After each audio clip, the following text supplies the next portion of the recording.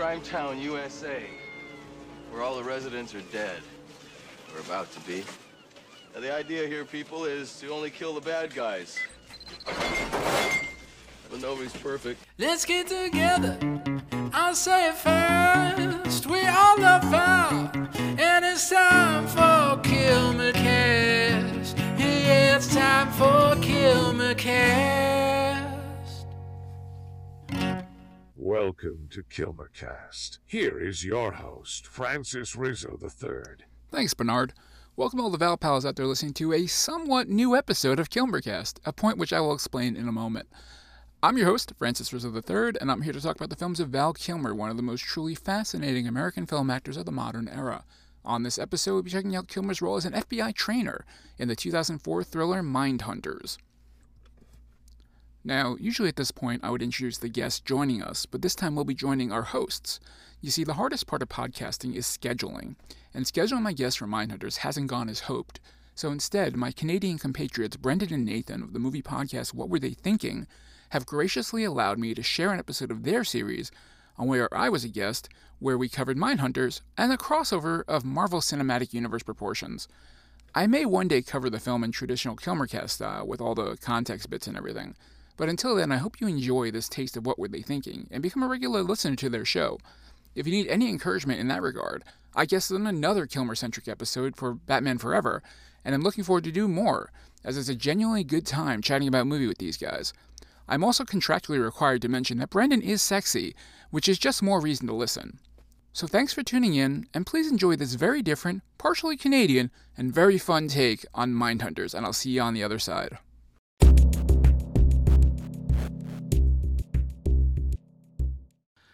Excuse me, can anybody help me here? Yeah, I'm here to pick up my check for Mindhunters. And who are you? I'm Val Kilmer. I was in the movie. No.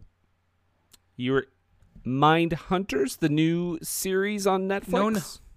That it hasn't come out yet? No, that's singular, I'm assuming. Oh, okay.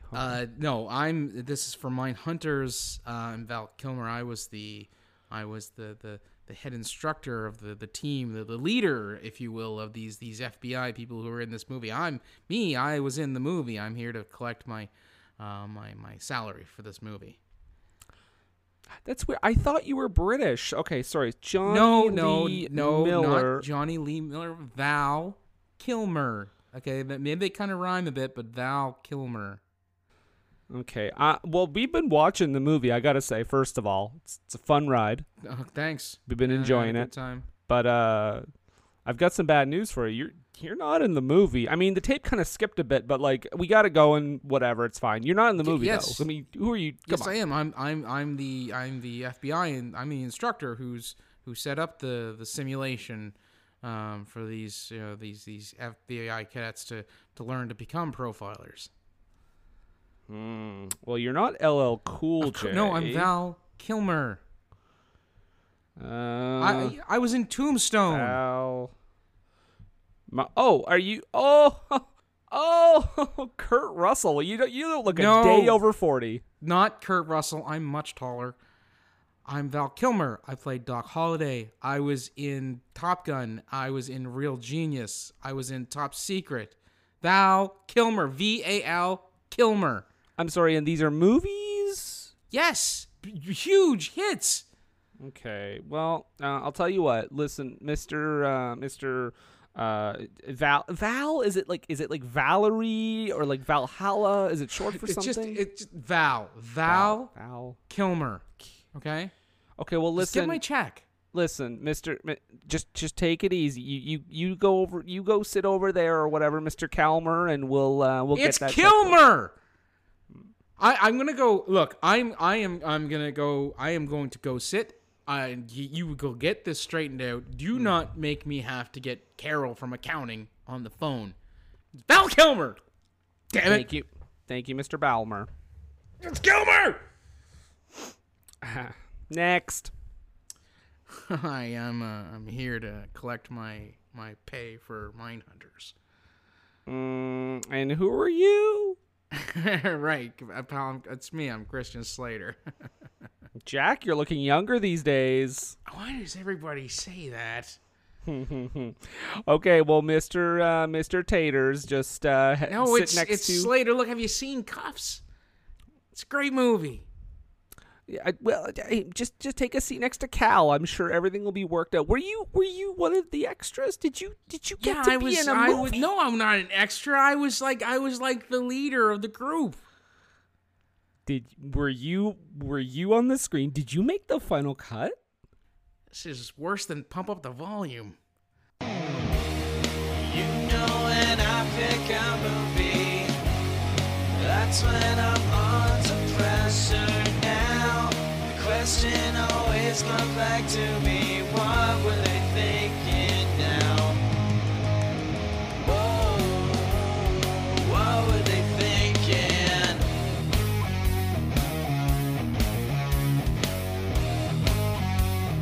What were they thinking? Hello, this is a podcast. Whoa, we're not NPRing it right now, pal. Calm yourself. It's time for Or the low excite yourself. Come on. haiku. Wait, my script's out of order. Just give me a second. Okay. Paper rustling, moving. Just a sec. Disappointed. Yeah, this is a podcast, and it's called "What Were They Thinking?" Mm-hmm. And I'm Brendan, And I'm Nathan. and we talk about bad movies and questionable movies and everything in between.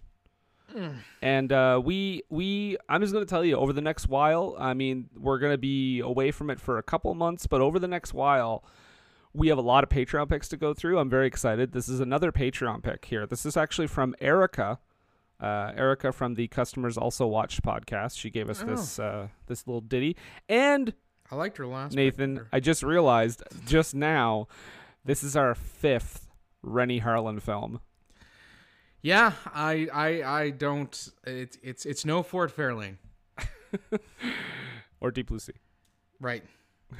But we have with us today, because our movie is Mindhunters, which stars in the title role Val Kilmer.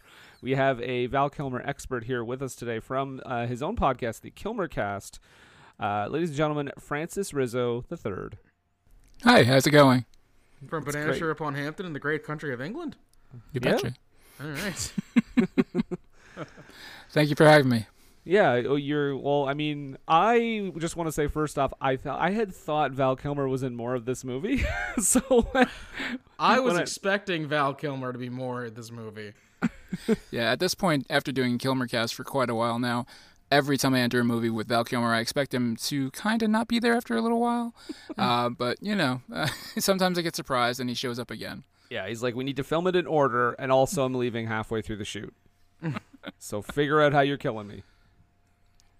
And don't touch my ponytail. Don't ever touch his ponytail. That's a war crime. Okay, so this is the thing. This movie says 2004, but I'm pretty sure it was set to be released the year before, and it was delayed for like at least a year. Yeah, there was a rights issue. I'm pretty sure I watched this in 2005. That's about when I watched it, like 15 years ago. Yeah. And that's the most recent time I watched it, guys, so this is going to go great. This movie had all kinds of production problems, delays. I didn't look into why. I think just it didn't get a good reaction from test audiences, and they just kept pushing it. But the budget for this thing was $27 million. Does anyone take a venture, with all that being noted, how much this movie scored at the box office? $10 million. The fact that it was released at the box office surprises me a bit. I would have figured it would have went straight to video, considering it was a Dimension film, so I'm going to say $8 million. Wow. Actually, $21 million. Wow. What? So Is that global? I think so. So it failed, but not astronomically, I guess. Not as hard as we expected it. Yeah. So good job. You didn't suck as much as you could have, I guess. Let's get into this movie, though. This is an outlaw production. I know Weed that. Road. Weed Road. Yeah. So many so many companies, which is always a good sign. You want to have as many logos as possible right at the top. That's when you know you're dealing with one mind, one clear vision. I'll say this: the opening credits, or like the way they come across and the font and everything, it made me think, was this on A&E? Because it looks like it looks like it was made for like A&E or TBS or something like that. Like it looks at first, anyways, like a real made for TV movie type thing. Yeah, it does have a very cheap look about it. Not as much as obviously a lot of the movies we talked about on this show, but for a movie with a budget of $27 million, it does have kind of a cheap look to it. I was pretty surprised that there's no names at the beginning when you consider there are big names in this film, and they don't include any of them in the original titles. I think Rennie Harlan is like, he's thinking like, you're gonna get so invested in these characters, and the deep nuances and the writing. He doesn't want to distract you by knowing the actors' names. Don't want to throw you off. No, you're not gonna think of Christian Slater anymore. You're gonna think of whatever the fuck his character's name is. Well, you might think of his character again or his name again because he's named the same as Heather's, JD. Oh, is he? Wow. It's a reference because it's the exact same name. Well, we start off with a woman, what looks to be a woman nearly drowning, and then somebody else drowns, and we find out later this is Catherine Morris's character, who plays Sarah, and this is her sister who drowned. So some backstory right at the top. Yeah, she's sleeping in the car, which is very strange to do on the job. And it gets even stranger when we find out what exactly is happening in the scene, because she has to be like a narcoleptic if she's falling asleep during what we find out is a training mission. And that's just it too. Like, I mean, without the knowledge that this is like a training exercise, you look at it and you're like, oh, it's they're on a stakeout or they're canvassing for leads because they're talking about this this killer that they're looking for. Yep, this is Officers Christian Slater and Catherine Morris, and I think Agent Gleaming the Cube. They think they're on a big stakeout. And right away, there's some weird thing. Like, for some reason, we get the, like, horror shot where we look through the window and think that someone's coming up to the window. And then we see Christian Slater, and he acts creepy for, like, 30 seconds just staring at her through the window. Then he taps on the glass. It's like, wait, what? Yeah, that misdirect is a bit odd right off the bat here. Yeah, and they talk about, there's a murder investigation. There's girls in the house. They think there are girls that have been killed, but then they hear them start screaming. Actually, before that, I want to note that Christian Slater literally says, "Your turn." Makes her go into the house by herself. Yeah, okay, and that was right there. That was a red flag for me. I mean, if you're sending people out as partners, normally you're not knocking on doors alone. Yeah. Yeah, you don't normally go back and forth. You don't want to split up in an investigation. And they run in and find a whole lot of dead animals just strewn all over the place. Mm-hmm. I was very impressed by the FBI's budget for set decoration. Yeah, thank you. I wrote that down as well. I said they are spending way too much money on production design. Like, this is not an important aspect of this training. No, and which is weird because it's the Bush years. Right? Cut that money. Where did the cuts come from? Where did they come from? We want to know. Guys, I'm just going to make a bold statement. I don't think George W. Bush should be president anymore. You're going on a limb there. And I know the political waters are really heating up right now, but I'm just going to throw that out there. Hot take.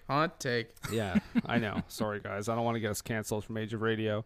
And then they find like some dead bodies and they're like, oh, I guess the killer is already dead. But no, the killer pops up out of nowhere and grabs Sarah. Like an RKO. That's right. He grabs Sarah and the worst gunplay ever. Like, he stabs Oh my her, God.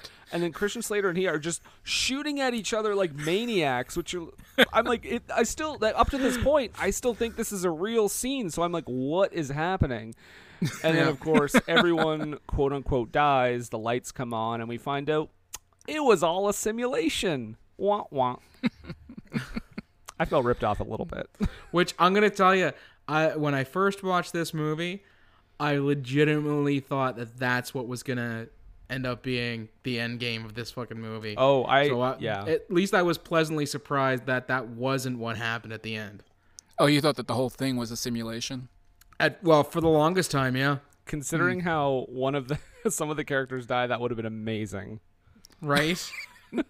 Now you're talking special effects budget. Yeah, now you're sending in like Greg Nicotero and Tom Savini. Like, what is the FBI doing with? They've got way too much free time. Stan Winston's on the payroll at the FBI. Can we get K&B effects in here? Like, it's all a simulation. But you know what isn't a simulation? Val Kilmer standing around eating cake. just a plate with a cake, with a piece of cake on it, and he's making gross mouth sounds. Honestly, this is why we love Val Kilmer, because he's the only guy who can walk into a scene like this, eating a piece of cake, and just take over. He has that charisma that he can do basically anything. At least at this point. I was watching this, and then I was watching MacGruber, and I was like, oh man, this was kind of his prime, his second prime almost, because obviously his 80s was his massive prime, but in the 2000s, late 2000s, early 2010s, he really came into this like heavy role where he was playing real tough guys, and it was a whole new world for him. But he still had that same fun energy, fun charisma that he brought to the roles, and I mean, when I saw him here, I was like, wow, I'm really excited about what's going to happen in this movie. And all the screen time that he's going to have. Well, I did not know at the time. Yeah, so he's just eating a piece of cake, and he's getting all mad because they basically failed. He said, he failed the simulation. And Val Kilmer, we learn, is a bit of a loose cannon, because he's doing these simulations. He's doing this work that the government doesn't really like him doing. He's going a little far, spending a little too much money, because God knows they have already spent all of it again on the production design for these places. For this escape room. Yeah, they can't have Val spending more money on training. Or maybe that is Val that spent all that money on production design. He's like Stanley Kubrick, and he's like, I know this needs to be authentic. I want you to kill all of the animals the day before and put them in here. I want the smell. Yeah, between the setup in the house and then you look at that headquarters where they have the next scene in the classroom, the FBI is spending some serious money. Yeah, they go to their, I guess, like post-briefing classroom session, and Val's just going on and on about how some of you did well and some of you not so much.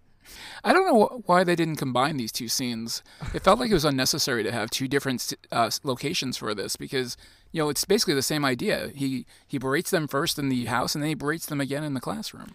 It's almost like because isn't the classroom where he sets them up with their dossiers for what they're going to be doing this weekend? I guess, yeah, but I still feel like it was kind of the same idea between the two scenes. They could have just done that over a voiceover. Yeah, or cut from.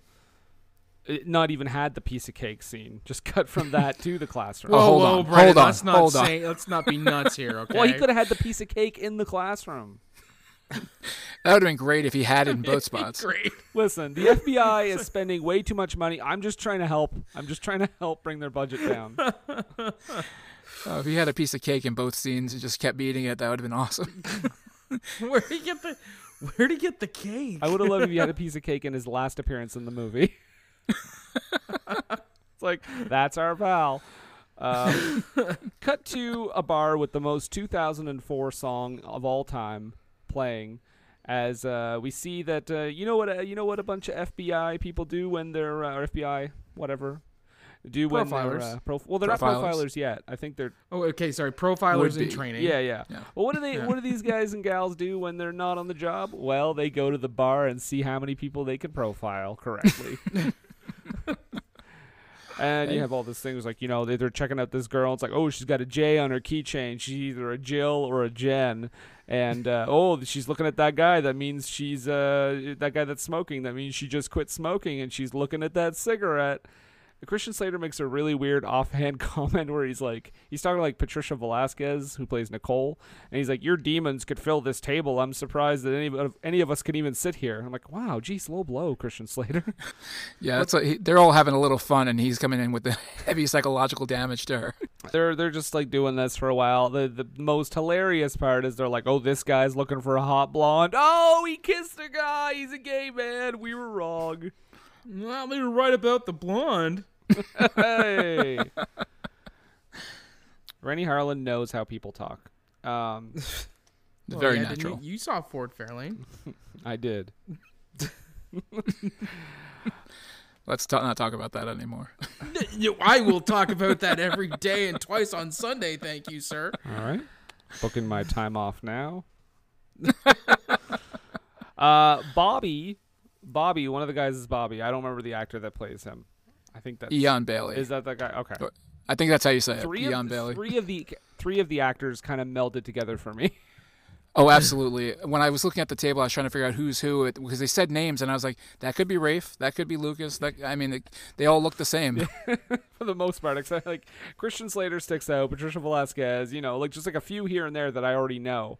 But other than that, Johnny Lee Miller, it's pretty much. So I gotta ask about Johnny Lee Miller. What accent is Please he doing? This is it, right? It sounds like he's trying to go for like this southern drawl, Texan or something like that. But there's a guy sitting at the table with a British accent. Why couldn't they just let him have his accent? My guess would be that Southern serial killers are just a little more creepy. Oh, spoiler alert. Well, we don't know which one they are. That's right. I spoiled it. They could be all of them.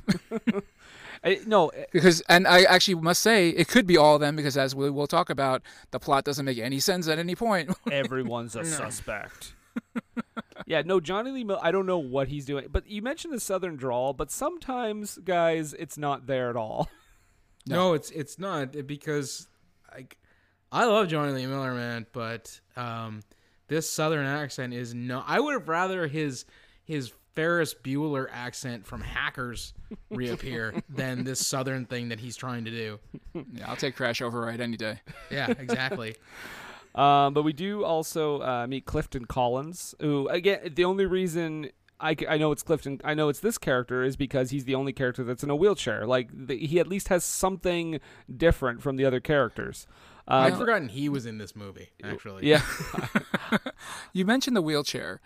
When did you notice he was in a wheelchair? Because I didn't get it until they were walking on the island. Yeah. Yes, thank you. Okay, because when you see him later in the wheelchair for the first time, I thought he just found one and was having fun.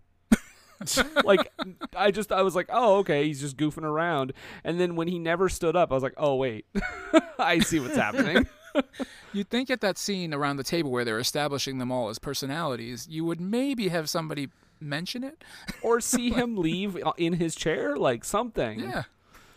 Even when they had that whole discussion about where he read he snuck and read Kilmer's dossier take on them, his dossiers or whatever. Yeah. No, his assessments. That's the word I'm looking for. His assessments of them, saying that Clifton Collins, wasn't going to make it as a profiler, and then of course, not Anne Heche wasn't going to make it as a as a profiler either. Our main character, Sarah, I think. Right. Yeah. Forgettable. Yeah. They put the top star in the lead role. It felt at that point that he could have at least made some sort of embittered argument about how he was being unfairly judged because he was in the wheelchair, and that's why they weren't going to make him a profiler. Yeah. Something that would have brought attention to the fact that he was indeed in a wheelchair. Just so I know which character's which. Yeah. But yeah, they put a 3-pack and didn't separate them. But he does, yeah. He tells Sarah, they're both not going to make it. Cut to they're going to the island, to this island with Val Kilmer for the weekend and Of misfit toys. Misfit Toys. That's right. And who should appear? Who wants a Charlie in the box? He was the killer. I would have loved that. but you know who does show up, guys, is veteran of this podcast, LL Cool J, who you may remember from Rollerball and Deep Blue Sea. Another Rennie Harlan. Yep. My hat's like a shark fin. And I think he's playing the same character. But LL Cool J is an FBI profiler, or he's a police officer. No, he's not. He's presented as a Philadelphia police officer. Okay, because I thought they said he was a profiler from Philadelphia. That's why I was confused. He's a police profiler, not an FBI profiler. Yeah, and the reason why he was going along is because, well, what he said anyways is that he was going to get the extra training because somebody had pulled some strings for him so he could attend this training exercise with the police, for the police rather, with the FBI. So he comes with them. They go onto the island, and again, another example of too much spent on the production budget on this island. There's like fake people everywhere, and just bullet holes riddled in all of these. What I'm assuming are supposed to be innocent people. Like they say that this is the training ground, and I'm like, how many people did an awful job here? Because I was like, man. I looked at it and I was like, this reminds me of Nuketown from Call of Duty. They arrive on the island. Val gives them the rundown. There's a killer here. He's already killed 2. He's going to grab his 3rd victim. And Christian Slater, you're going to be the head of the team. Again, I hadn't seen this in 15 years. Yeah. Bye. Goodbye to everyone. I'm leaving the movie. I was very bummed at this point, I have to admit, because I was like, wait, is that it? That's all the Val Kilmer we get? That's all. But Christian Slater is the head of the team, and again, having not seen this in 15 years, I was like, oh, of course he's the lead. That makes sense. I was tricked. I was tricked into believing that he was going to be the main guy. You got executive decisioned. I did, but you know what? I would have been a lot happier in Executive Decision. Yes. Oh no, I don't get to watch Steven Seagal anymore. Oh. We get a montage. A lot of cooking, some Rubik's cubing. While LL Cool J is solving a crossword puzzle with the last name, I guess Elba. So I guess the clue is actors I wish I was. Meanwhile, Christian Slater is just like, why would you even be assigned here? Like, what is your actual job? And LL Cool J is like, don't worry about that. We'll talk about that later in the movie. Because this is where they start to profile each other. Yeah, all over the place. Yeah, if nobody else is around, no. They're going to turn on each other. Which I will say, they go from highly trained FBI agents pursuing a career as criminal profilers to Lord of the fucking Flies in no time flat. Yeah, I mean, you have to think you're being watched if you're going out on an island like this to be trained. Like, you're not going to just get to do this on your own. So, yet they just go wild. They start... I mean, pointing guns at each other. So many standoffs. Many standoffs in this movie. Of the Mexican variety. Yeah. I gotta ask, before we get really rolling, how did all the fucking cats get on this island? Who's feeding them? Right? It is an island that we are supposed to think that this is just a training ground for FBI and, well, actually the military. Because Kilmer says that he gets it for like 1 weekend of the year, like some weird divorced dad or something. I was thinking it was like a timeshare. Yeah, and so all these cats are there on the island, Jellicle and I'm like, cats. nobody lives there. No. So how are these cats thriving? And I'm not talking. Well, I'm saying cats. Plural, because there are several cats in this movie. Yeah, because we see one dead cat and we think, oh, it was just a random cat. But then there's like 6 or 7 other cats later in the movie. And you're like, wait, what's going on? Maybe Rennie Harlan just likes cats. Oh, who could blame him? Yeah, exactly. Maybe this was his shot at Mia. He wanted to finally make that Cats movie. He never got his chance. Shit. Genital cats, yeah, genital cats. Rennie Genital cats. Harlan's Cats. Oh, I would watch the shit out of that. that would have been. I watched the hell out of the actual one. I'd watch any cats. I watched love it cats. once for this fucking podcast. Fucking greatest film ever made. But yeah, LL Cool J fires back at everyone, and he's like, all this profiling thing you're doing, it's bullshit. I could profile you too. It's just surface level stuff. And he starts doing it back to them. And then we learn, after seeing Christian Slater's butt, or I guess his double, whatever it was, we learn that he and Nicole, a.k.a. Patricia Velasquez, are having a little bit of an affair. But it's never really brought back. Like, that's kind of it. Like, it's not really... Well, I mean, they don't really get an opportunity No, to. well, no, I know that, but it's weird that they even introduce that. Like, it's just a weird detail. I guess they're like, Rennie Harlan's like, yeah, see, now the characters have characters, yes. Yeah, I mean, they're all together in this, this small space that they're sleeping in at night. Did nobody gonna see that these two are in the shower together? I mean, it's not like, nobody else took a shower in this place. They all were getting ready. No, everyone smells real bad. And we see that Johnny Lee Miller and Sarah have a little bit of a connection as well. He starts doing his best Tex impression. Oh my god! And he's like, I was banging chicks and smoking and drinking, and then I turned 11. Then it turned 11. I actually have a note. When they went outside, it reminded me of the Ace chemical plant from Batman. Tim Burton's Batman. I have to admit that gag made me laugh. The bit about then I turned 11. It made me laugh. I mean, I think part of it was the accent, sure, but yeah. The accent is so strange. Yeah, and has any they're English actor done a good Southern accent? Oh well, Liam Neeson in Next of Kin. that is incorrect. Because right now I'm thinking of Knives Out, and that's a great, terrible one. It's a great, terrible accent. Yeah, but it definitely like an intentionally.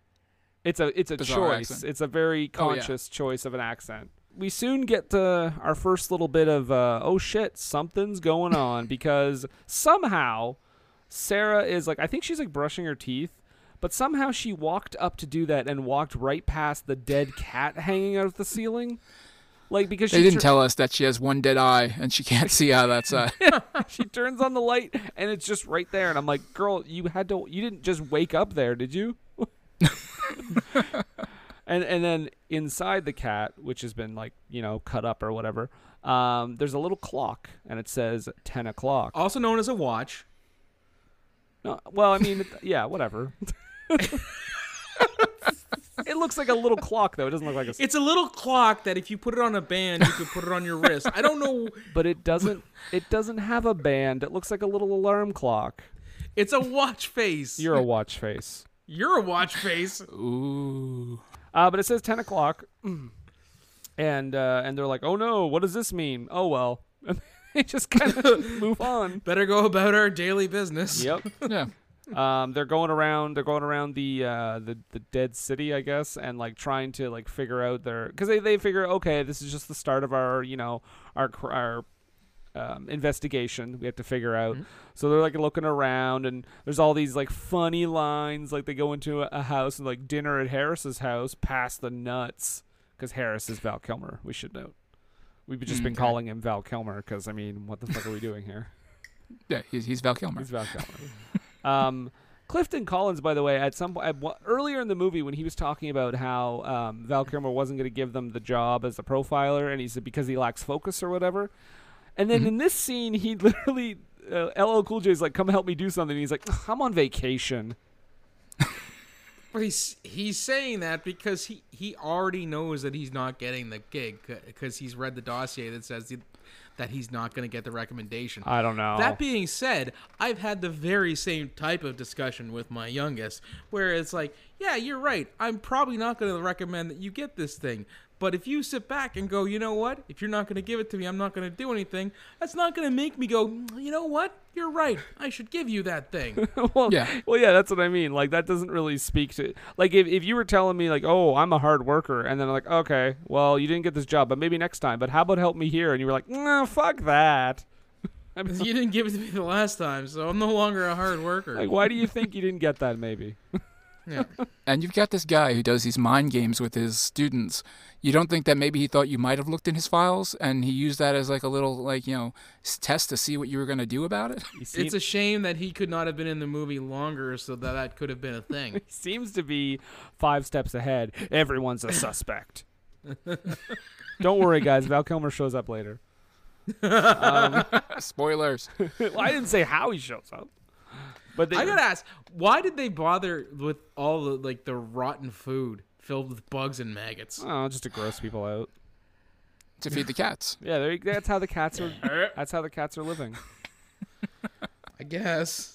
They do go into a store though and find a body strung up, and we find out that the killer is apparently calling himself the Puppeteer. And we already knew that because Kilmer right told us that. Yeah. Kilmer. Now we have an idea why he's the puppeteer, puppet master, whatever it is. I feel that they should have called the killer Rube Goldberg.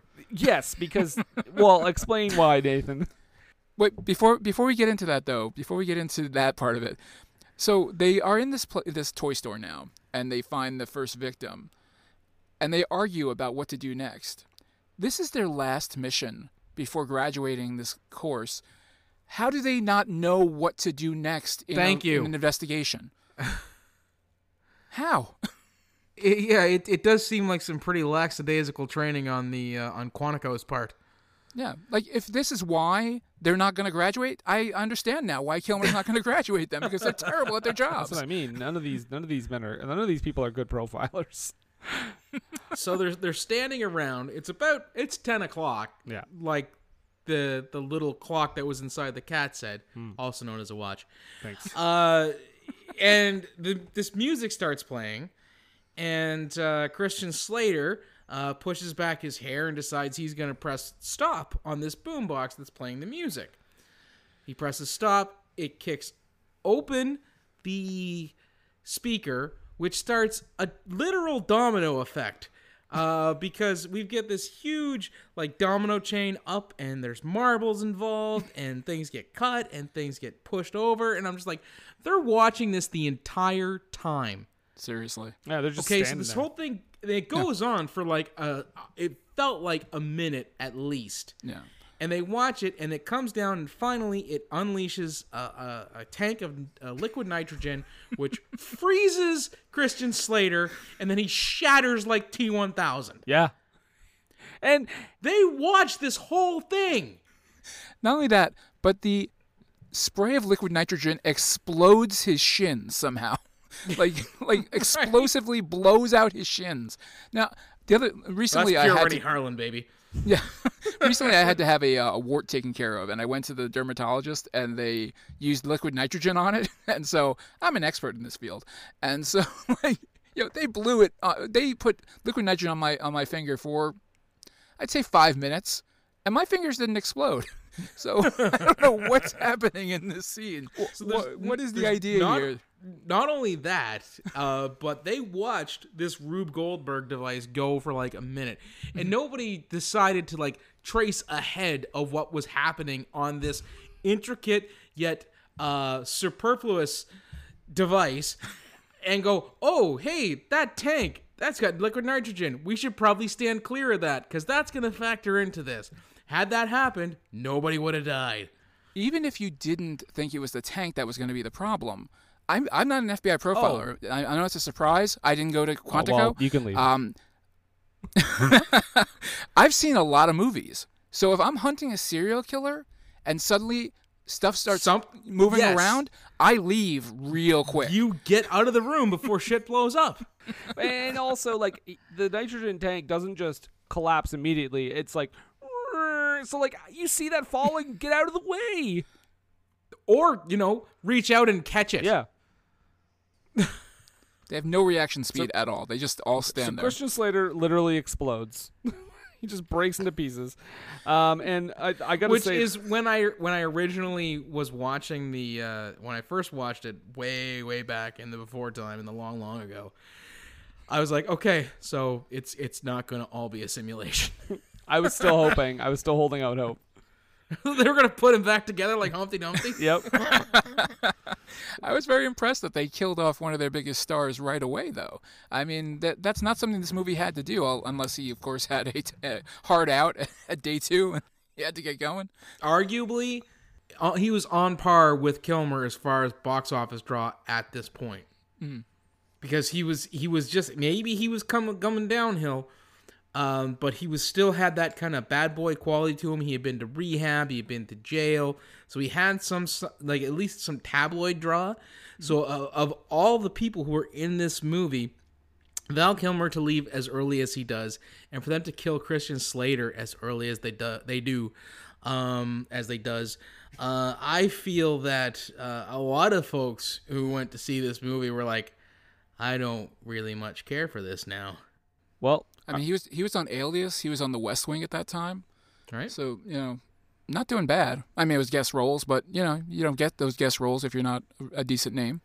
And Hard Rain happened like a few years before, so I mean that was out of people's minds. I was to say that was like 98 or something like that. Yeah. Well, our next clue is a watch that says 12 o'clock, and they're like, Was "Oh, it like a small clock?" It was a small clock that you put on your wrist. So they say, "Oh, something's gonna happen at 12 o'clock." You know what? Fuck this. Let's get off the island. And I said, "You know what? That's the first smart thing you said, movie." But they go and trigger some. They walk past some like digital fucking tripwire, and the boat that's there blows the fuck up. And that's the thing. They're heading for the docks, running for the docks to get on the boat to get away. They just fucking leave Clifton Collins trying to get down the hill. Up on the rocks. Nobody helps him. I'm assuming they're gonna come back. They're gonna come back around. No, they're not. Still, kind of a dick move. Maybe they think he's guilty right away. So yeah, that boat blows up, and they're like, you know what? Let's just go to that weapons locker that exists. Yeah, because Clifton Collins takes a gun out of his butt. Jesus Christ. That explosion when the boat blows up and they go flying is one of the worst CG shots I've ever seen. That's bad. It's real They're bad. all going in different directions, all at the same time Oh, at the yeah. camera. Oh, I love that shot. It feels like a mid-90s explosion. It does not feel 2004. Like, it looks really bad. Does it feel $27 million worth? I feel like they could have got better for that price. Don't forget, they probably had like maybe legitimate $10 million to spend after they paid for Val Kilmer and Christian Slater. More stupid pitter-patter back and forth. Johnny Lee Miller is like at one point, like he even has like a high school moment where he asks Sarah, like, have you always had a thing for me? I'm like, I don't care, movie. Why are we doing this? This is while she's hauling splinters out of his shoulder. Yeah. We also have a great line from LL Cool J where he's like, eeny, meeny, miny, mo, who's the next motherfucker to go? Gotta display them skills, man. He's got the skills to pay the bills. He's got to show it, right? Yeah, That's but right. is it as good a line as Vince's line? My gun goes where I go. It's all, I don't know. We get our first. I think we get it. This is where we get our first big standoff, isn't it? We do. And by the way, I just want to say the best line, my favorite line is still yet to come, and it's much later in the movie, but I'll just say that. Okay. Yeah, we have a first standoff because Johnny Lee is freaking out because he went over to where LL Cool J is staying and found out he had a bunch of maps to the island. And he's like, how do you all have all these maps? It's like you're planning something, huh? Or sorry. It's like you're planning something, huh? and they all start like well, they don't point guns yet, I don't think. Or he does point his gun at LL Cool J. Yep. And but then all of a sudden they all start to get a little sleepy. And everyone starts, coffee was drip. which starts off, by the way, with the most hilarious shot of LL Cool J just falling down. It just I did drops. like. Everybody passes out at this point from the drugs. And obviously we know the answer to this, but Lucas is not in the room when the scene starts. When they're all making, he comes in after. Lucas is Johnny Lee Miller. Thank you. He comes in after the scene starts, after they've all drank the coffee, and yet he's one of the ones passing out. Nobody questions where he was at this point when everybody was worried that somebody was the killer, but one guy is missing and nobody questions A, that he's going to be killed, or B, that he's the killer.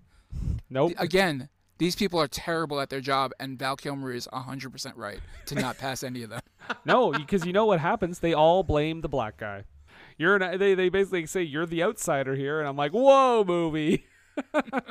Calm down don't get any crazier with your terminology here. I think that's not what they were going for. I know, but it's weird that the one person of color is positioned as that guy. But they all get up and start blaming LL Cool J, and he's like, I didn't even make the coffee. Who made your coffee? And when he said, your boy Sherlock Holmes made the coffee, I was really hoping he was going to be pointing to Johnny Lee Miller. Wouldn't that have been fucking brilliant? Yeah. That'd be great. Like a prophecy movie. That's what this thing is. It's really helping. But he was pointing to Rafe, so they're like, Rafe, you gonna take this, man? You gonna keep your head on a swivel about this? And he doesn't, because it falls the fuck off. But which is odd, because at that point he legitimately could have put his head on a swivel. That's right. And it just goes. It's just like like they push him back, and his head just pops off backwards, and then we find out that all of his blood has been drained. And I'm Yes. like, what? No. No. So yeah, exactly. How? So at this point now we got one person who is passed, who was killed and drained of all their blood. We also had an opportunity where somebody was able to set up all those dominoes in the toy store. Have you ever set up dominoes? Yes, thank you. I want to know how Johnny Lee Miller, spoiler alert, got away in time to set up that absolutely ridiculously intricate Rube Goldberg device. Yeah. You know, at that point, everybody was awake at night before this all happened. There's no time for him to get away, do all this stuff, and then come back. I think LL Cool J was even outside watching what was going on, and somehow he gets away with all this. And here's the thing, even if he had gotten away at like 3 a.m. while everybody else was asleep, the amount of time that it would have taken him to set that up, get back to the barracks, pretend to go back to sleep, and then wake up, he should have been dragging ass all day long. And with all these cats on the island, one of them would have knocked down the dominoes. Oh, for sure. Yeah. Oh my God, that's a good point. Put anything that stands up on its edge on a table, a cat will knock it off. True. Preach. So we find out that LL Cool J has been sent in to monitor Val Kilmer's character. Right, he's like IA for the federal government. Yeah. And still no one is buying that story. They're like, no. When's the next trap? Where is it? How are you doing this? Why are you the killer? What's and your real first name? name? They find 2 little clocks, don't they? They do. Yep. That you could put on your wrist. Yeah. They find 2 wrist clocks. And they have Clifton Collins keeping an eye on LL Cool J. Even though I gotta say, now I'm not gonna say anything. I don't want to disparage people, but you have the one character do you think maybe they should have made the one character in a wheelchair watch the other guy? Well, they did lock him up. They chained him to the wall. So true, but I mean, if something goes wrong. Right. He's not going to get tired of sitting there. It's true. Fair point. I thought it was interesting that they found 2. They at this point they had found 2 singular wrist clocks, and had a lot of blood.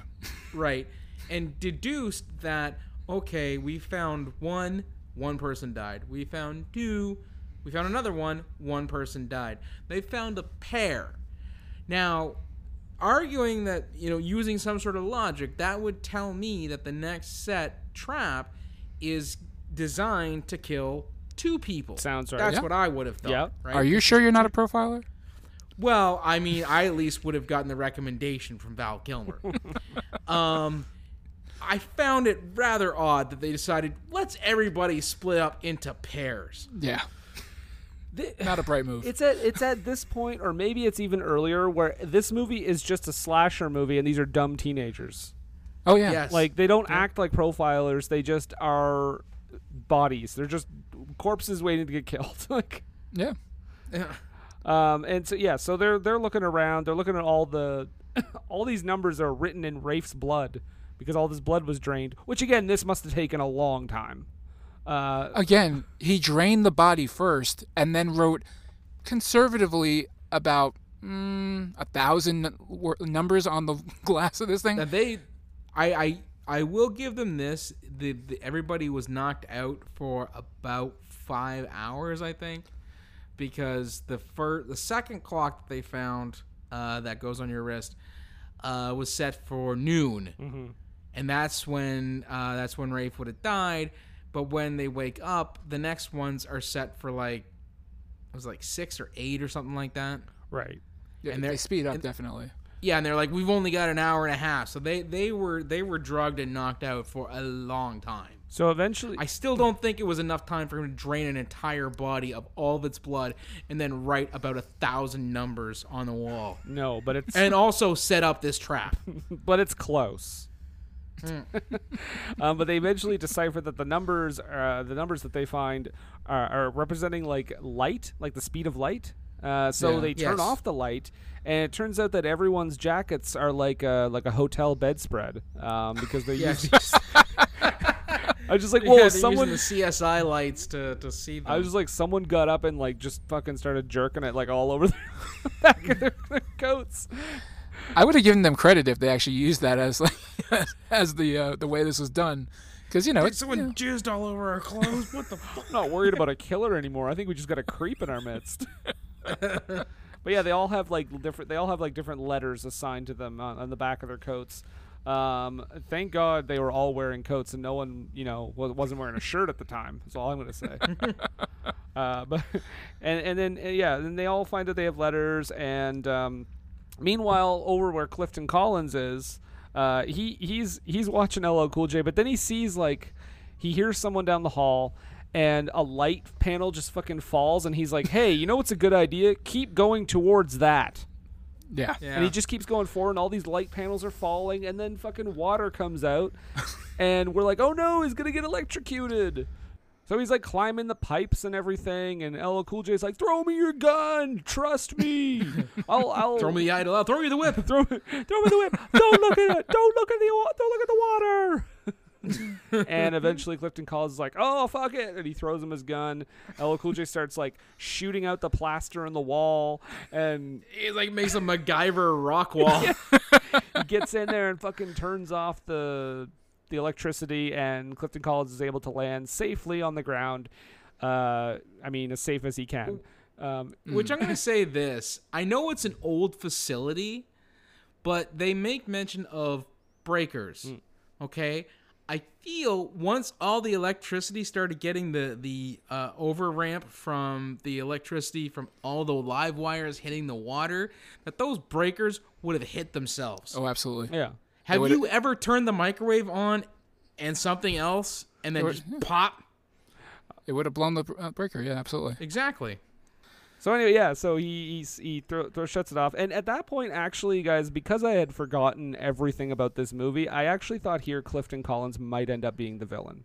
I don't know why, but I thought Yeah. this movie's dumb enough to have it be like, and then I'll just climb the pipes, and then I'll expect LL Cool J to save me, and just in the nick of time. Because I've seen movies like that where they go to such dumb lengths to make you think someone is innocent, and I just thought it wouldn't be the stupidest thing if he ended up being the killer. Oh, Well, yeah. actually, there were several parts in this movie where I thought the reveal was going to be that he wasn't wheelchair bound. Yeah, no, that too. I thought that maybe what happened Because too. there's several times we see his legs kind of twitch. And they make a point to show it on the camera. Nobody notices it, but they make a point to show it on camera. And I'm like, I bet I shouldn't have bet, and so that way, I don't lose a whole bunch of money because that's not what ends up being happened. But I think I might have respected it a bit more had that been the twist or the outcome. Yeah. Especially when they left him up on the hill. I thought maybe And he was just dedicated to it. Yeah. waited behind, slowed up a bit and let them get onto the dock and blow up. I was like, and that didn't work for him. So now he's like, oh, I got to do something else. Yeah. We're making this movie better. We need to get Rennie Harlan on the phone and say, we have fixed your mistakes, sir. By the way, LL Cool J has plenty of experience climbing around these pipes and everything while water is rushing in, and he did it in a Rennie Harlan movie. So there you go. Yeah. So it's a sequel. Didn't have a jaunty parrot, though. No, he just had Clifton Collins. So now everyone trusts LL Cool J. They're all good with him now because all it took was saving a life. And I don't. Who's the dude that does this? He's like, I can fix the water. Bobby? Okay. Yeah, Bobby. And Bobby's like, I can fix the water. And he starts turning the wheel. And lo and behold, these 3, like, I don't know, spears or something, just like jabbing. Harpoons. They just because when they find the when they go into the weapons cache, everybody starts loading up on guns, but there's also like spear guns and harpoons and stuff like that. I missed that. Yeah, they jab him in like the chest or whatever, and he's dead as fuck. So he's the next one. Oh yeah. And then next scene we show somebody thoroughly washing their hands because they were taking care of this body. And my note here is I'd wash my hands of this movie too. We also get a history lesson next because Clifton Collins is telling us about like there were these settlers from England that came to America and then they all disappeared and the only word left was Croatoan, and that's the word that the letters on our jackets spell out. Isn't that interesting? You'd never heard of this before? I number one, I had never heard of it, and number two, I just didn't think it needed to be in this movie. Like I was like, what are we doing? Yeah. Why is this happening? Well, I mean, the idea that everybody on the island is going to disappear without a trace. I guess. It's a stretch. It's a real stretch. Yeah, and it's also just like an unnecessary scene. No, it's padding to the extreme. I mean, this really, you could take this right out of the film and it would have no effect on anything. Well, I feel that they did this so they could show just how super smart these super smart people are, even though they're not super smart at all. Well, we do get a super smart montage, CSI style here, because now they're looking on the black light. They're looking at the black light lettering. They're checking to see whose penis it's from.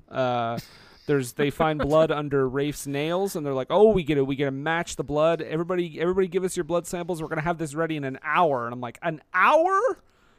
And What is this, fucking lens crafters? just to remind everybody, we did find a watch or a clock that was set goes to on your 90 wrist. minutes, so we're up against it now at this point. We're up against a ticking clock for this entire movie. Like every like 10 minutes, there's a new like, oh, it's a ticking clock. We only have 90 minutes. We only have an hour. We only have 45 minutes. It's like, okay. So we have a thrilling lab scene. Oh, very much like The Thing, just as thrilling as the scene in The Thing. Just kidding. I didn't fucking say that for real.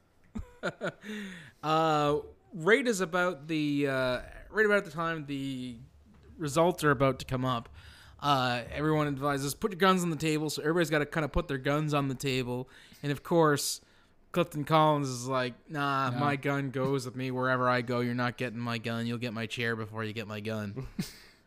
And then LL Cool J doesn't he? He just bops him and takes his gun.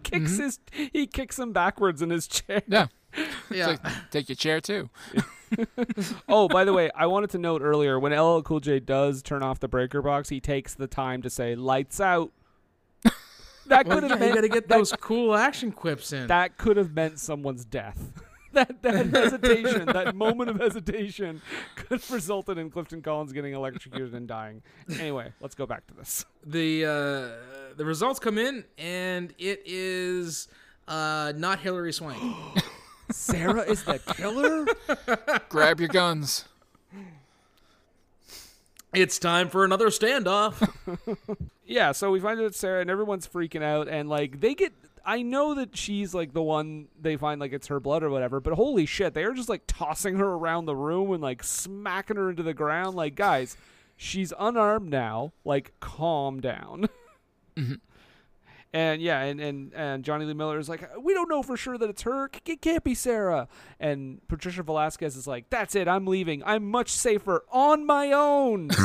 Oh my God. I'm an FBI profiler in training. I'm going to leave this group and go by myself where there are traps everywhere. Before that, Vince tells them why Sarah would have done it, mentioning her sister. Is that the first time we find out about the sister? To me, I think, because I knew at the beginning the drowning scene, but I didn't know what that was. And then when he mentions it here, I was like, oh, okay. But isn't that a little late in the game to reveal this? What, an hour and 15 minutes in?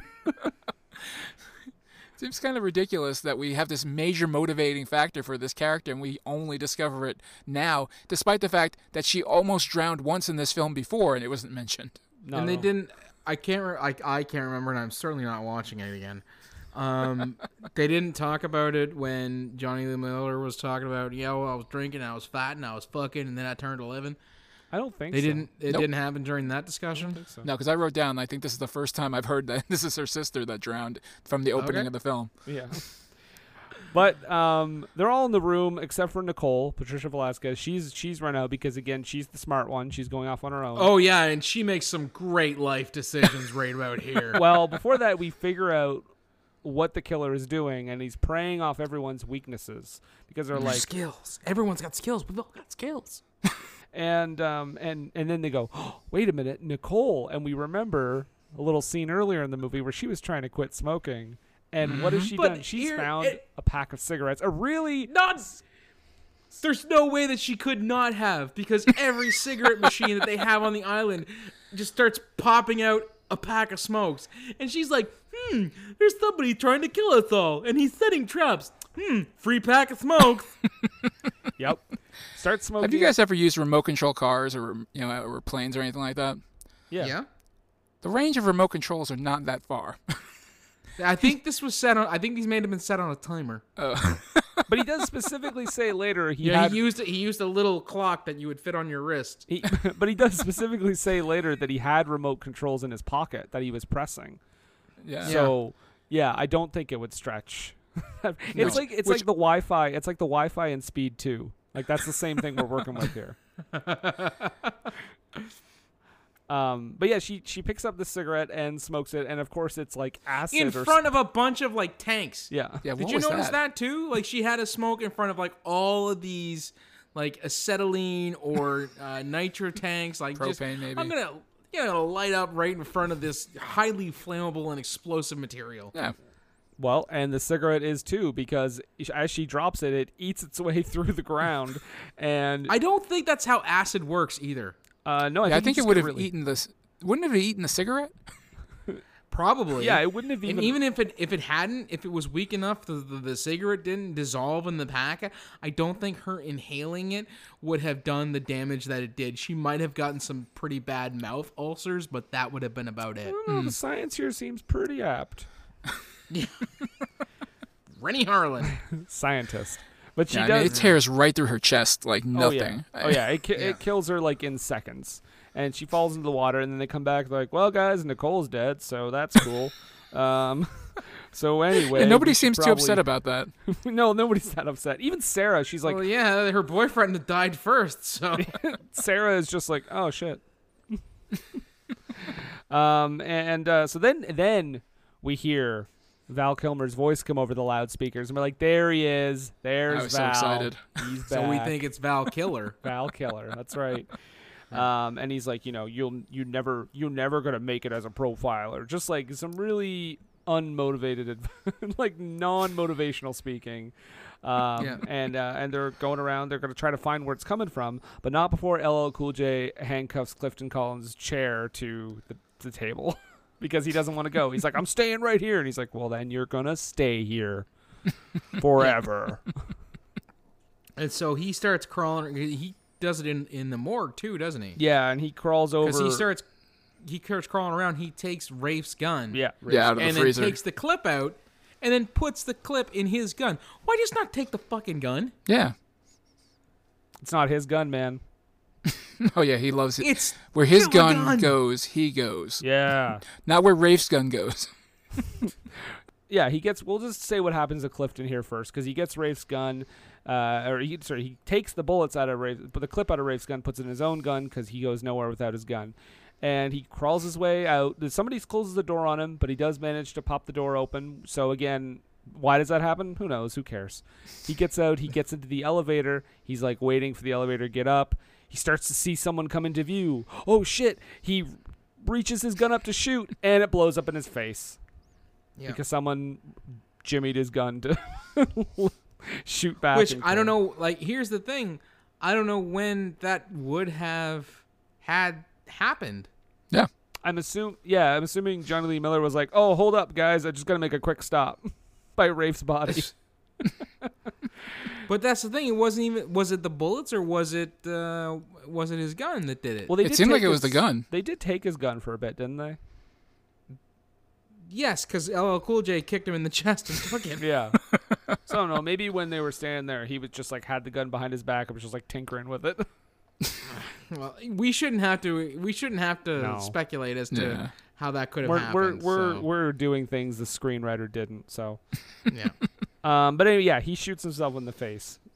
So LL Cool J. Notice also, like, besides Christian Slater, and because we don't know that Val Kilmer is, whatever yet. Besides Christian Slater, Well, though, we do because the stuff that we're talking about is happening at exactly the same time. Yeah, no, but I mean, I'm just saying, like, just before this comes up, like, just before we see Val. Besides Christian Slater, they're killing the deaths are kind of in order of ascending star power. Yeah. Like, because Clifton Collins arguably is, like, more well-known than, I don't know, like, the first guy that died, or the first guy after Christian Slater that dies, or, like, the, like, Rafe or whatever. Like, I just... Because he certainly would have had, like, the what was it? Dirty, Grand Theft Auto San Andreas. He was also in the second Boondock Saints movie around this time. Oh, Clifton Collins, yeah. Yeah. Yeah, so, I mean, he was at least a name that people had heard of. I just thought He was kind of on the rise, sort of. I thought it was funny because it's like, oh, we're down to Johnny Lee Miller, LL Cool J, and the lead actress. Weird. But they go in. They finally find the room where they think they'll find Val Kilmer, and they do find Val Kilmer. However, he's hung up like a fucking puppet. Yep. A marionette, if you will. Mm-hmm. And the voice is a recording. The voice is a recording of, like, him being threatened by whoever the killer is. Oh, and him berating the killer as... yeah. But weirdly enough, they don't even suspect that it's a recording, even though they hear the message on a loop. Like, there's a part where he repeats the same thing, and they're just like, we gotta find him. I'm like, guys, FBI profilers.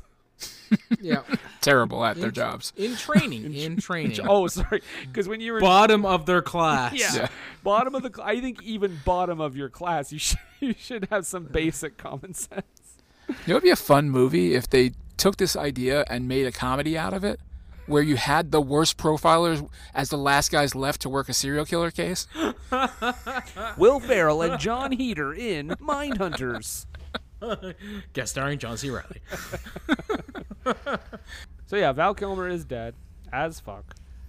And then after they discover that, that stupid music starts playing again. And this time when they turn it off, though, there's no Rube Goldberg device that blows liquid nitrogen at them. Right. But the power does go out, like, everywhere. Like, the whole island goes out. And probably the creepiest part of this movie, when Jake's body starts dancing. Like, oh yeah, that's really just gross. It's like, it's like, whoa, no. So they're out in the street. Now, everyone's a suspect. They're all shooting at each other because no one knows who to trust. And we see Johnny Miller get shot multiple times. And then this is when I know the movie's dumb up to this point, but this is when it really crosses over, because anytime a character gets someone else down, they act like a serial killer. Like, they act like they're the killer, which is my note here is LL Kill J. It's supposed to throw us off, but it shouldn't. It doesn't make any sense in the movie. Like, why would LL Cool J stand over him and be like, I got you, now I'm going to find Sarah? See, and that's the thing. As we're talking about this, the stuff that happened with Clifton Collins Jr. and this whole thing in the street where LL Cool J shoots Johnny Lee Miller, they're all happening at the same time. Yeah. Which leads us to a logistical problem as to when Clifton Collins and his gun, has his gun explode in his face, because he sees who the killer is and he goes, you, and he tries to shoot him, and kaboom, kablamo. Who did he shoot at? He tried to shoot at then? I wonder if he didn't really see who the killer was, though. Like, I know he saw someone. But there was still somebody there, though. Well, but even when the elevator opens, Sarah's there, though. But so that's later on. Right? But I mean, I think the movie there is like, ooh, is Sarah the killer? And I'm like, fucking Jesus Christ. I'm just saying that there's some timeline issues. Oh, yeah. Yes, 100%. It's not the most tightly plotted film. No. But LL Cool J finds Sarah, and they have a confrontation, and they start going after each other. And I'm like, oh, okay, movie. LL Cool J is the villain. Oh, wait, it's Sarah. Oh, wait, where's Johnny Lee Miller?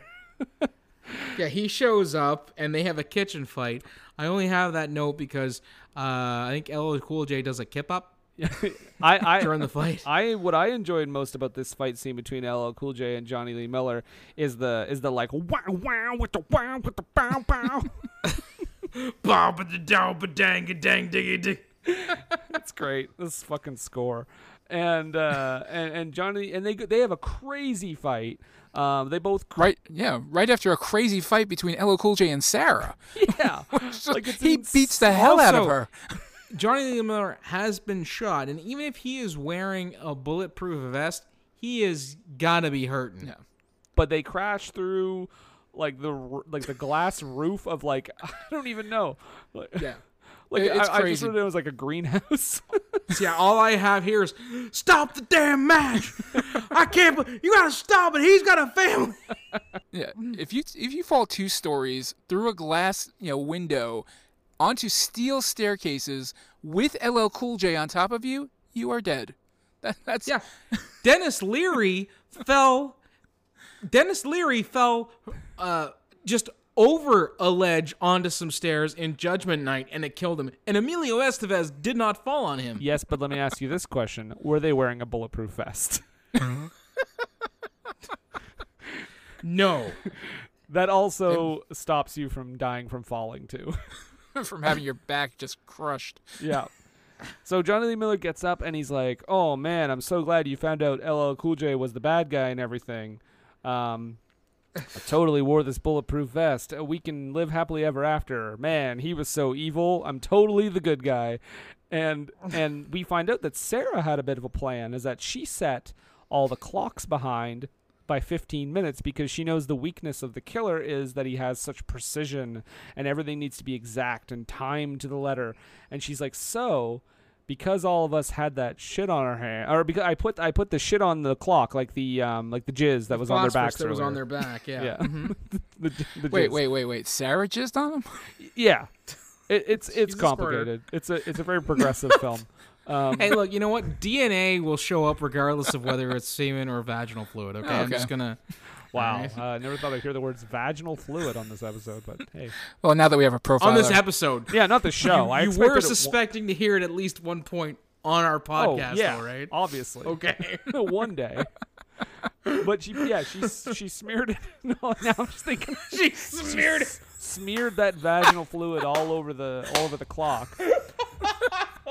And whoever has it on their hands is obviously the one that put the clock back to what it should be. So she's checking LL Cool J's hands, and she's like, wait a second. And then Johnny Lee Miller makes the stupidest mistake of just holding his hand up in the air, being like, oops, you got me. Guess Dude, you got me, yeah. dude, just play it off like you might have gotten away with it. But yeah, we find out Johnny Lee Miller is indeed the killer. And we find out that he killed his parents when he was a child. And he said, and what happened? The officer gave me gum. So I thought, I can get away with it. And I kept doing it. And I kept doing it. Oh, yes, and he compares it to like to a drug high. Yeah. We basically get a Saw monologue at this point. Yeah. Because he's Kind like, of. this is how I did everything. Flashback, flashback, flashback. Even if it doesn't make sense. No, it doesn't make any sense at all. So they go out, they have their fight. He takes Sarah and like starts to drown her in the water, and she's like, "Wait a second, I'll just pretend to drown." Kicks him into the water, and then quite possibly, and I know this is tough, but this might be the stupidest part, is that they're both in the water. This is the greatest moment ever, by the way. This is why I own this movie. They reach their arms out. By the way, they're shooting at each other They have a in the drowning water. standoff. Just get to it. They have a drowning standoff. But they first of all, they shoot at each other in the water. I just want to mention that first. Yep. And yeah, And it goes pew, pew. It's like which is, I will say this. I will credit this to this movie.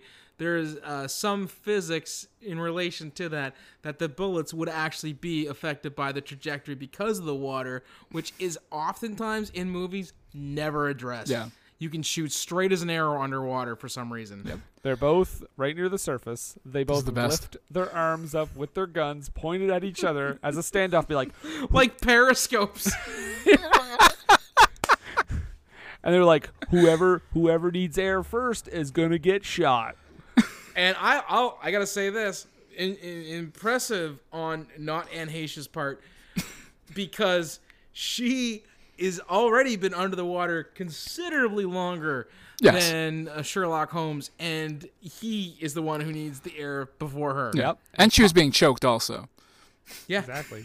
He pops up and she shoots him in the chest. They both get out of the water. He's still alive, and she's gonna arrest him. But then, what is he? I forget what he does. He like reaches for the gun or oh no, LL Cool J shows up and like throws the watch, and he's like, no, I need my watch, and then they shoot him in the head, and it's over. He turns to fall in.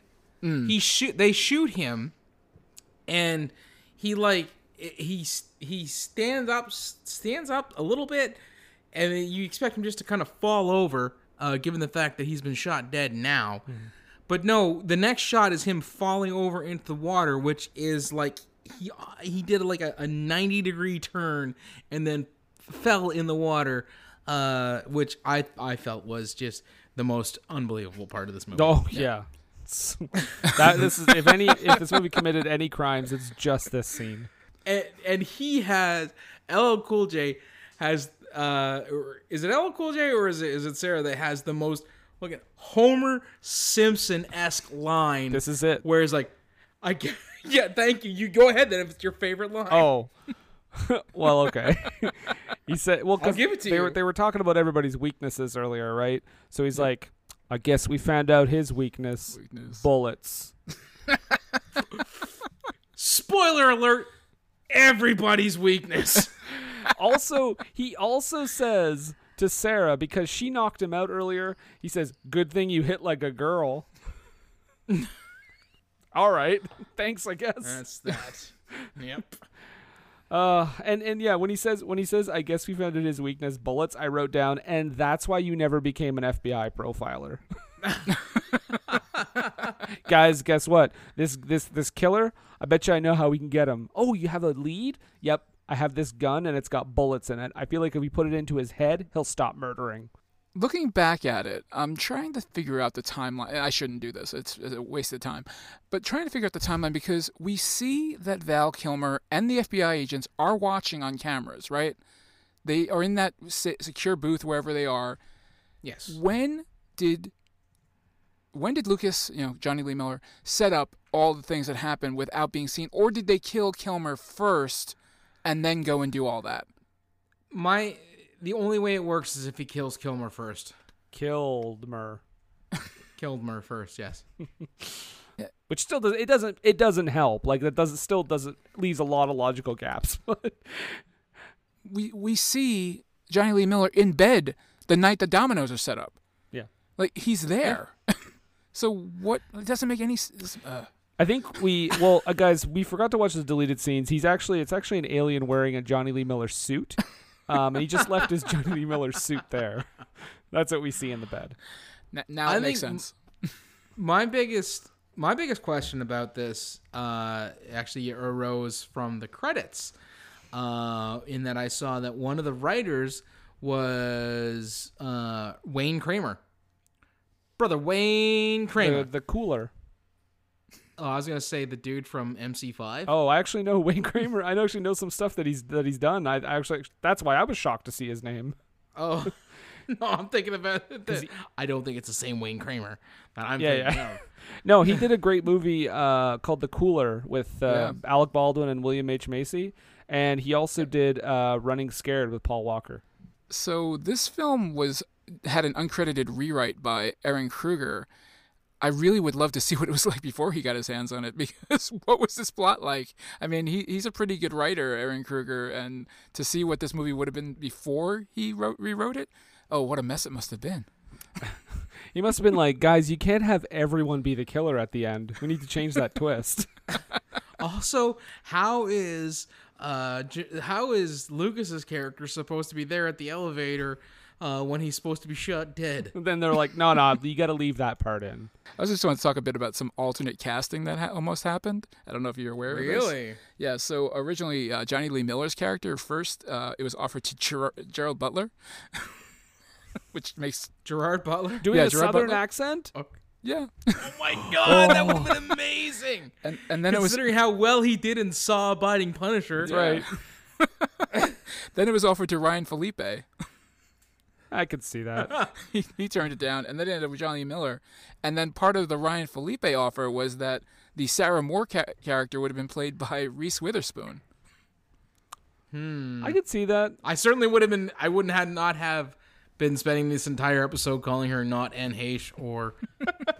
See, that would have been another. That would have been another like star too in this movie. Oh yeah. And Val Kilmer was the last of 4 choices for his character. Let me guess: Bruce Willis, Samuel L. Jackson, and Oscar Isaac. 0 for 3. First up was Christopher Walken. Then it was Martin Sheen. Okay. And then Gary Busey. Wait, what?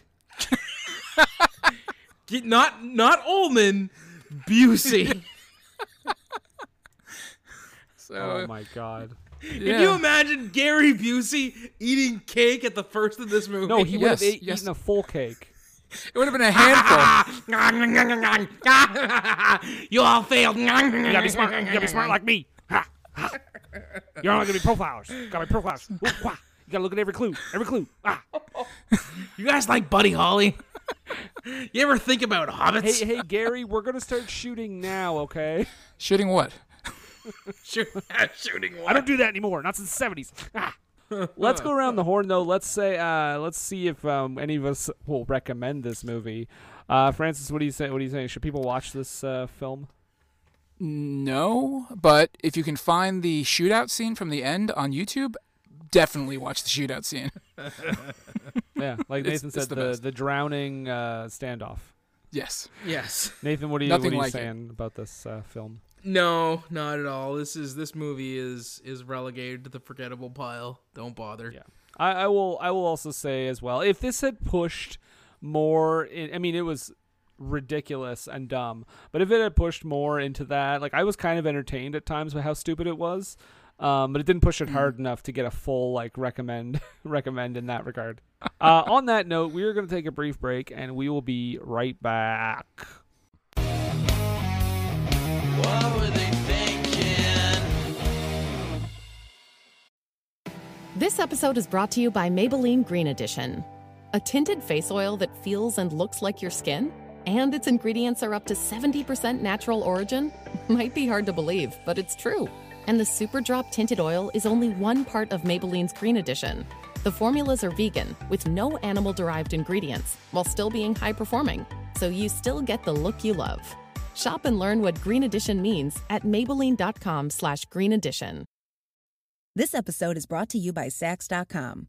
What does Sax.com have for your summer vacation? The best beach house host gifts from Mackenzie Childs and pool toys for the kids. Sax.com even has workout gear for sunrise beach walks. And for sunset happy hour, there are Baccarat cocktail glasses and Zimmermann dresses. You'll always find curated shops for the best summer items. Plus, there's free shipping and free returns every day at Sax.com. What Were They Thinking is brought to you by HostGator. HostGator is a leading provider of shared, reseller, VPS, and dedicated hosting solutions. Award-winning support is available 24/7, 365 days a year via phone, email, and live chat. Discover why over 9 million websites trust HostGator. Use the coupon code SCHLOCK for 25% off your first purchase. That's SCHLOCK, SCHLOCK, for 25% off your first purchase. What Were They Thinking is brought to you today by GameItAll.com. Whether it's video game news, the latest in music, or movie reviews, GameItAll.com is your one-stop shop for all nerdy talk. What were they thinking? And we're back, and it's time to get poetic here on What Were They Thinking. Yes, Yes. it's time for the low haiku. What is the low haiku, Nathan? Well, the little haiku, Brendan, is 17 perfect syllables to describe a fairly forgettable movie that we've been talking about for about an hour and a half. So, as our guest, Francis, would you like to start with your low haiku? Absolutely. I would absolutely love to give my low haiku. Can we have more Val? No, he had some other plans. Here's LL Cool J.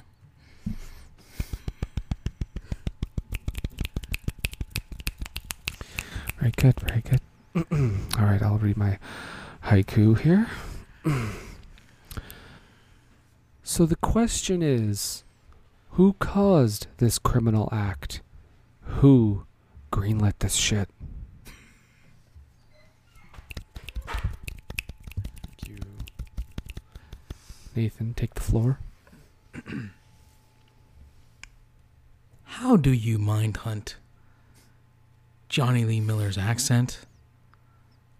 A drowning standoff.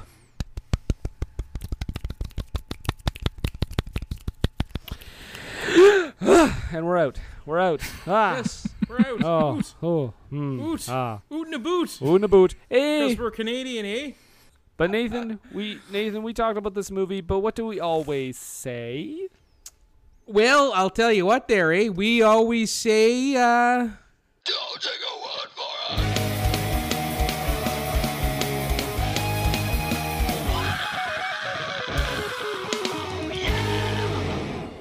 Oh, what are we saying? What is Rotten Tomatoes saying for this movie, Nathan? oof. The critics gave it 24%. So quarter of the critics liked it enough to pass. However, the audience were a tad more forgiving. At 57%, almost fresh. That's kind of wild. Well, fandom, right? And I'll tell you that from doing Kilmercast that the vast majority of the films have that kind of split where the critic reviews are well low and the audience reviews are well high. And it's always, I love Val Kilmer. I'll watch him in anything, basically. Yeah. As much of Kilmer as you can grab, which is in this movie, not so much. So let's go through some of these critics here. So our Richard Roper, the critic that really made it big out of the Chicago scene, he says, it was supposed to open in the spring of 2003, but they kept pushing back the release date. They should have kept pushing. Well, our late great friend of the podcast, Ken Hankey from the Mountain Express, Nashville, North Carolina, he wrote in 2005 that the question is supposed to be, who is the killer? The question that actually emerges, though, is, why should we care? Mick LaSalle of the San Francisco Chronicle wrote, as effective as a movie can be and yet still be 100% forgettable. James Kendrick of the Q Network Film Desk, I'm assuming affiliation with QAnon. QAnon, it has to be. Yeah. This is their movie review division. They probably have that, right? I mean, like, they have to. Sure they do. More so than any other action director, Harlan is able to take mediocre and often outlandishly stupid scripts and punch them up into endlessly watchable guilty pleasure gold. Sometimes. Yes, Sometimes. Not always. not this time. I will watch the hell out of Ford Fairlane. And Long Kiss Goodnight. Long Kiss Goodnight, I'm with you.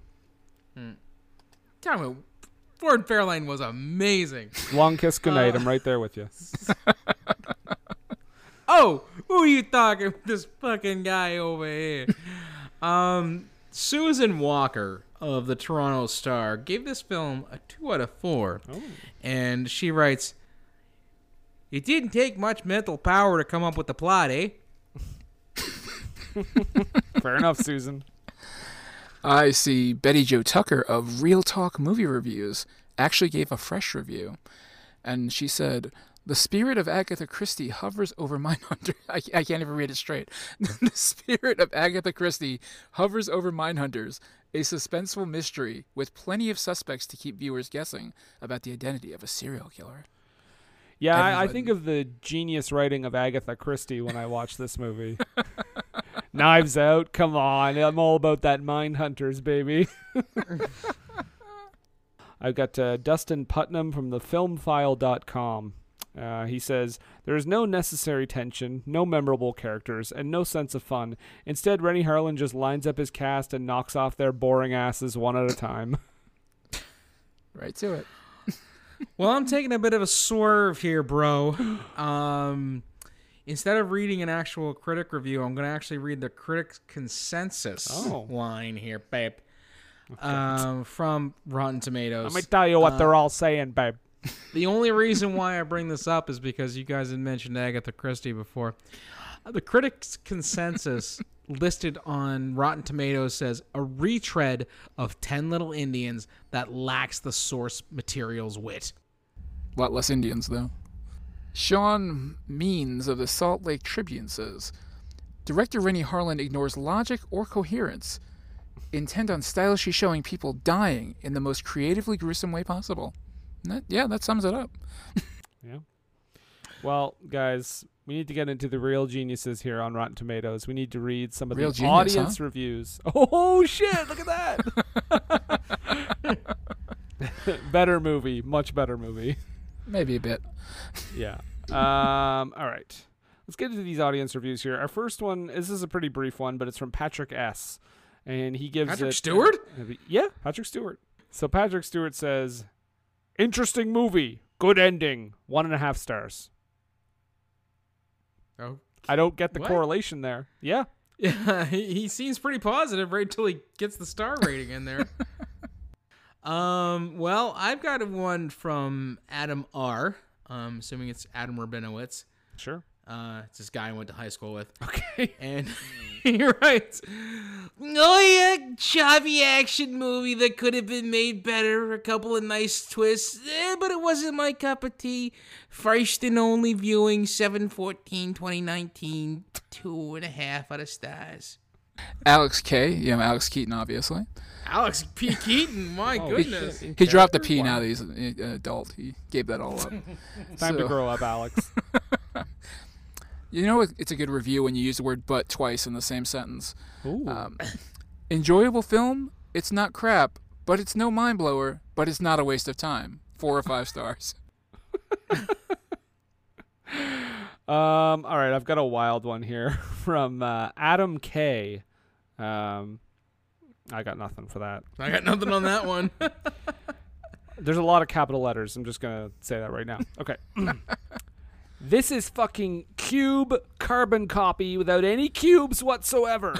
Character archetypes, music, crappy FX from the time of Cube Zero. They were even lamer. Even the cast is more the same, although it's rather mixed between Hypercube and Cube. Number 1, and I'm reading this review, guys. Black crazy shit guy from good to evil shit bad cop Cube.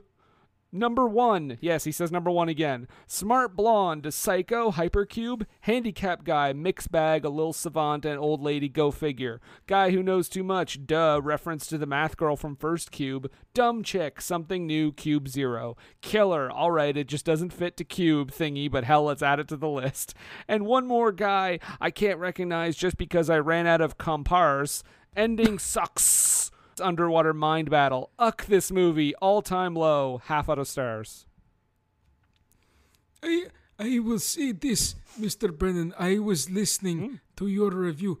If you translate into language from old country, review makes perfect sense. Oh, okay. Well, thank you, Milos. I'm glad to help. Hello, Mr. Francis. Those are nice shoes.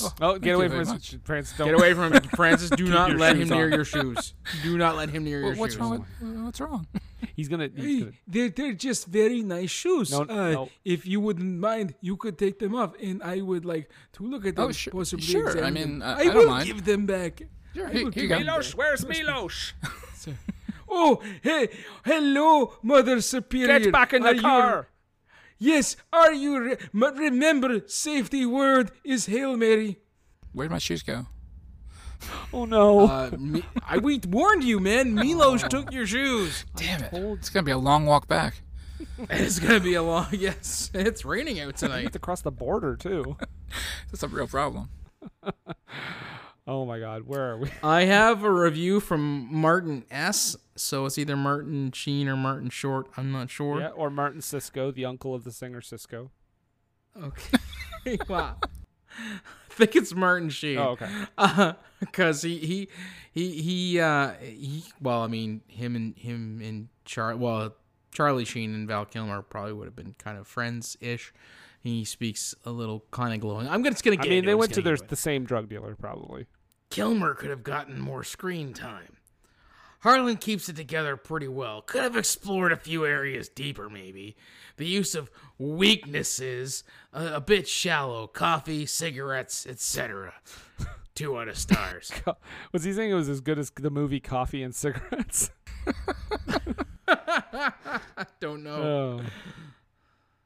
I've got Chris S., former defenseman for the Phoenix Coyotes, and he is saying, with his one half of 5 stars, not even sure what this film was about. Some training program where someone wants to kill the others? I think you kind of nailed it, Chris. I guess he paid attention a little bit. This one is from Dawn C. And Dawn says, I love this movie. It is a cross between, this is how it's spelled, psychological and horror movies. This is not a slash and hackin' movie, although it has a couple of moments about it. Okay. Well, I have a review here from Dennis L. I can only assume it's Dennis Leary. And he writes, this is a disaster of a movie. The acting was bad. The story was bad. 2 out of stars.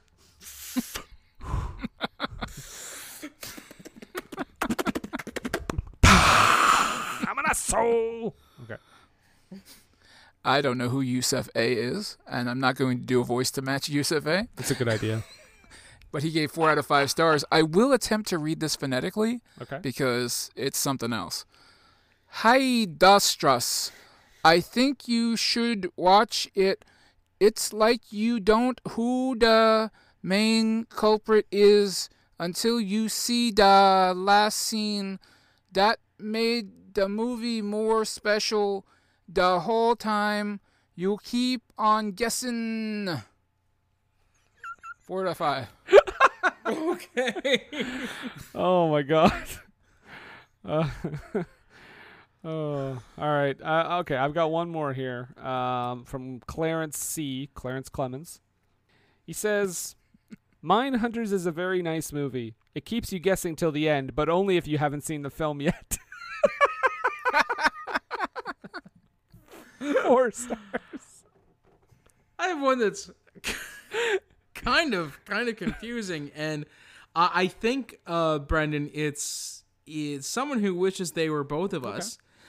Because it's from super reviewer Brendan N. Wow.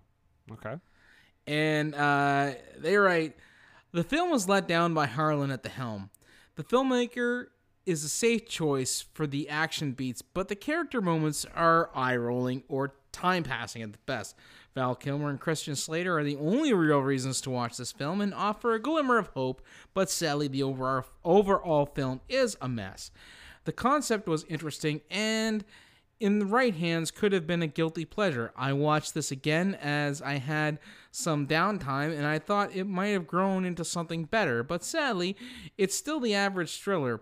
It was all those years ago, a mess of storytelling, and clearly had some behind-the-scenes issues that were hard to disguise. There are better thrillers out there. 29/03/2019. Review posted July 4th, 2011. What? 2.5 out of stars. He was holding it for 2 years? Or he's a time traveler. Oh, shit. He's a time traveler. Clearly, he watched it in 2019 and went back to 2011 to post it. I've got one from Richard M. I don't know who Richard M. is, but Richard Marks. Sure, Richard Marks. Richard Marks? Yeah. So he says, I was so excited about this movie, but man, it was a big crap sandwich, and the filling was disappointment. 1 star. What? Hold on a second. It was a shit sandwich, and you were disappointed with the shit that was the filling. It was a shit sandwich, but I usually enjoy a good shit sandwich. Bit of a letdown. Good Lord. All right, well, those are the reviews. Nathan, is Montrose around to say give us a quick little a message here? Montrose Monkington? Okay. He is. Yep. No, I'll get him just a second. Hello! It's your good friend Montrose Monkington III here. And I would like to take this time to invite all of the listeners of What Were They Thinking to come over to my YouTube channel, Montrose Monkington TV. And if you like what you see there, you could be friends with me on Facebook at the group Montrose Monkington III Esquire and Friends. And finally, if you want to tweet me, you can get at me on the Twitter box at Montrose III. That's the number 3RD. Thank you. More later. Francis, it was nice to meet you. You as well. That was bananas. Stop it with that. That's not okay. I'm sorry. I went a little apeshit. Awful! I'm a chimpanzee. Thank you. You're right.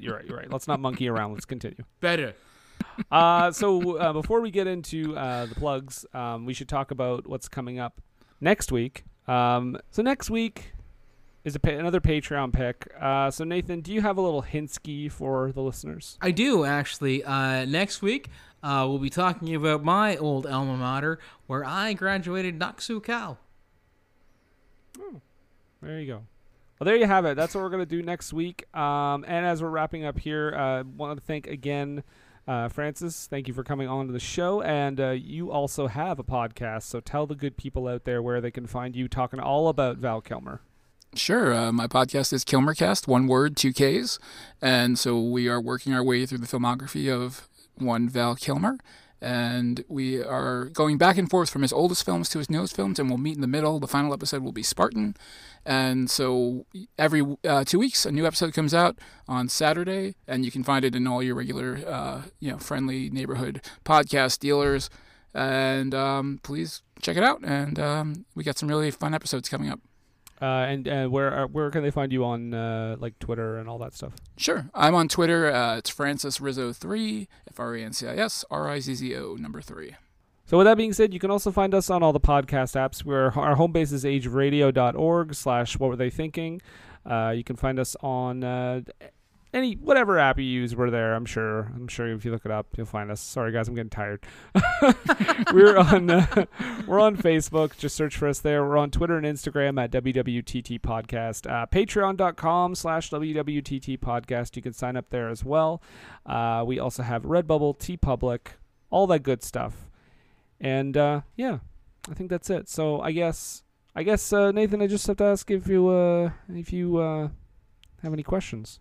I got some questions. I mean, with a movie that's directed by, an auteur in Rennie Harlin. Benjamin Harlin, obviously. With a movie like that, and you have a star-studded ensemble cast, Christian Slater and Johnny Lee Miller and Clifton Collins Jr., Val Kilmer, LL Cool J, not Anne Heche. And with a movie where they're basically retreading 10 Little Indians, as we mentioned, and with a movie where you have Slater and Kilmer as your two top billing characters, yet they are gone within the first, 20 minutes of the movie? Mm-hmm. I gotta know. Yeah?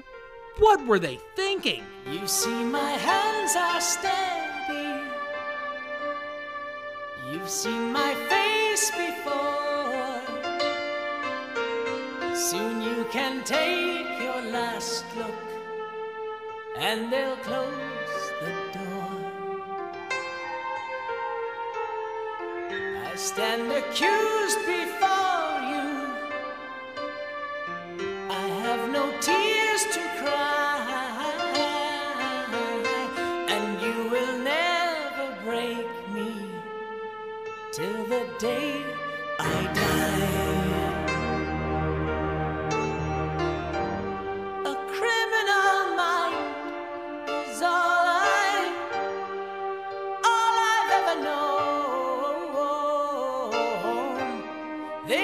tried to reform me, but I'm made of cold stone. My criminal mind is all I've ever had. Ask one who's known me if I'm really so bad. I am.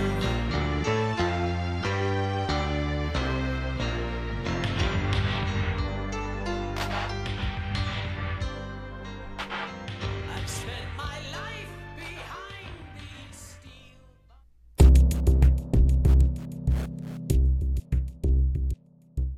So that was the first crossover between Kilmercast and What Were They Thinking? I hope you enjoyed it. Thanks again to Brendan and Nathan for allowing me to share their show with the Val Pals. And remember, there's more Kilmer goodness to be found on their series, and a whole lot more movie fun and all. So please give them a listen and subscribe. And remember, Brendan is sexy. In our next episode, we'll be watching another Kilmer film we've yet to cover, but which one is it? To be determined. In the meanwhile, please email any thoughts, questions, or comments to kilmercast@gmail.com and follow the show on Twitter at Kilmercast. For myself and my generous Canadian buds, Brendan and Nathan from Where What They Thinking, thanks for listening, and remember to keep it Kilmer.